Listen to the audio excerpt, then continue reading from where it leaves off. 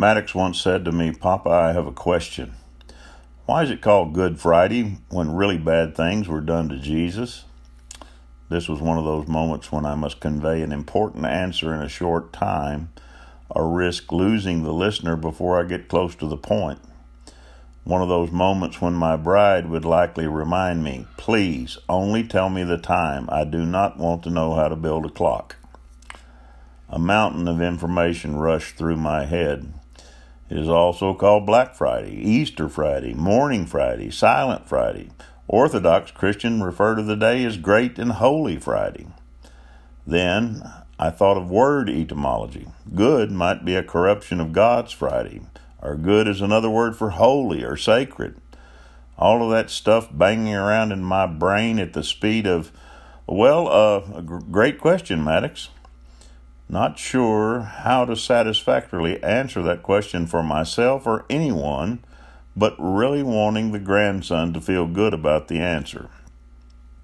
Still fairly baffled, I said, "Maddox, it is called good because it was the day when the worst thing that men could do was overpowered by the best thing that God has done." "Thanks, Papa. I just wondered." Holy Week typically has occurred when students and school staff were at the peak of the most stressful time of the school year. The weather called kids outside, but teachers still had curriculum to cover. School extracurricular activities were in a flurry, yet regular school still demanded attention. There would be a general feeling I cannot get it all done.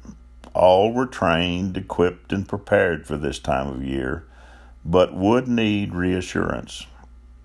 Mind and muscles would be nervous, tired, and strained. All life would scream to be supernaturally relieved and revived into finishing the last steps towards the end of the school year. That would be typical. But this year, spring break week evolved into 3 weeks, then evolved into postponement of extracurricular events, online learning, Zoom meetings, churches, businesses, and schools closing indefinitely, social distancing, and stay at home. Socially distant, but not spiritually apart. This week we join Jesus in finishing his last steps, though wondering about our own next steps as we inhale and exhale through Mass, latex shunning the magic of human touch. Kneeling, we extend our hands and hearts to cup and bread, offered reverently, but virtually. Yet we still hear Jesus saying, "Walk while you have the light, so that the darkness may not overtake you. If you walk in the darkness, you do not know where you're going." And we shall rise from our knees to finish this spring differently, but never stronger. Knowing his present and his future, St. John tells us that Jesus appeared stressed and talks through his confusion. "Now my soul is troubled, and what should I say? Father, save me from this hour. No, it is for this reason that I have come to this hour. Father, glorify your name."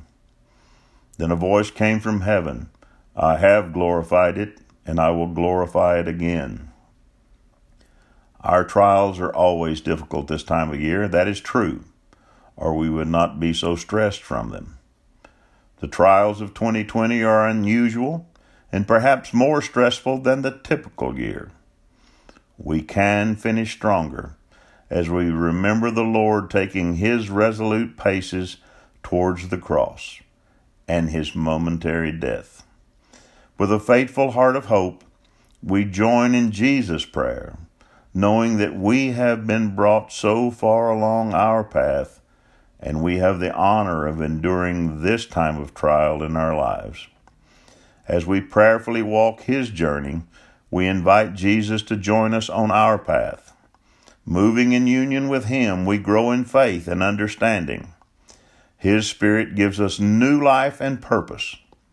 We may then happily serve with less stress despite any changes to our typical, because the worst thing that men or virus could do was overpowered by the best thing that God has done. You are welcome, Maddox. Maddox once said to me, "Papa, I have a question. Why is it called Good Friday when really bad things were done to Jesus?"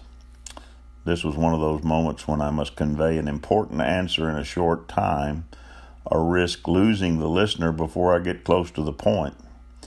One of those moments when my bride would likely remind me, "Please, only tell me the time. I do not want to know how to build a clock." A mountain of information rushed through my head. It is also called Black Friday, Easter Friday, Mourning Friday, Silent Friday. Orthodox Christians refer to the day as Great and Holy Friday. Then I thought of word etymology. Good might be a corruption of God's Friday, or good is another word for holy or sacred. All of that stuff banging around in my brain at the speed of, a great question, Maddox. Not sure how to satisfactorily answer that question for myself or anyone, but really wanting the grandson to feel good about the answer. Still fairly baffled, I said, "Maddox, it is called good because it was the day when the worst thing that men could do was overpowered by the best thing that God has done." "Thanks, Papa. I just wondered." Holy Week typically has occurred when students and school staff were at the peak of the most stressful time of the school year. The weather called kids outside, but teachers still had curriculum to cover. School extracurricular activities were in a flurry, yet regular school still demanded attention. There would be a general feeling, "I cannot get it all done." All were trained, equipped, and prepared for this time of year, but would need reassurance. Mind and muscles would be nervous, tired, and strained. All life would scream to be supernaturally relieved and revived into finishing the last steps towards the end of the school year. That would be typical. But this year, spring break week evolved into 3 weeks, then evolved into postponement of extracurricular events, online learning, Zoom meetings, churches, businesses, and schools closing indefinitely, social distancing, and stay at home. Socially distant, but not spiritually apart. This week we join Jesus in finishing his last steps, though wondering about our own next steps, as we inhale and exhale through Mass, latex shunning the magic of human touch. Kneeling, we extend our hands and hearts to cup and bread, offered reverently, but virtually. Yet we still hear Jesus saying, "Walk while you have the light, so that the darkness may not overtake you. If you walk in the darkness, you do not know where you're going." And we shall rise from our knees to finish this spring differently, but never stronger. Knowing his present and his future, St. John tells us that Jesus appeared stressed and talks through his confusion. "Now my soul is troubled, and what should I say? Father, save me from this hour. No, it is for this reason that I have come to this hour. Father, glorify your name." Then a voice came from heaven, "I have glorified it, and I will glorify it again." Our trials are always difficult this time of year. That is true, or we would not be so stressed from them.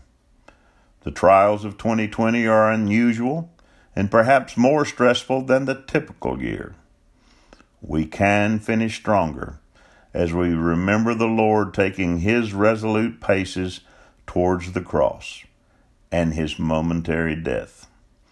With a faithful heart of hope, we join in Jesus' prayer, knowing that we have been brought so far along our path, and we have the honor of enduring this time of trial in our lives.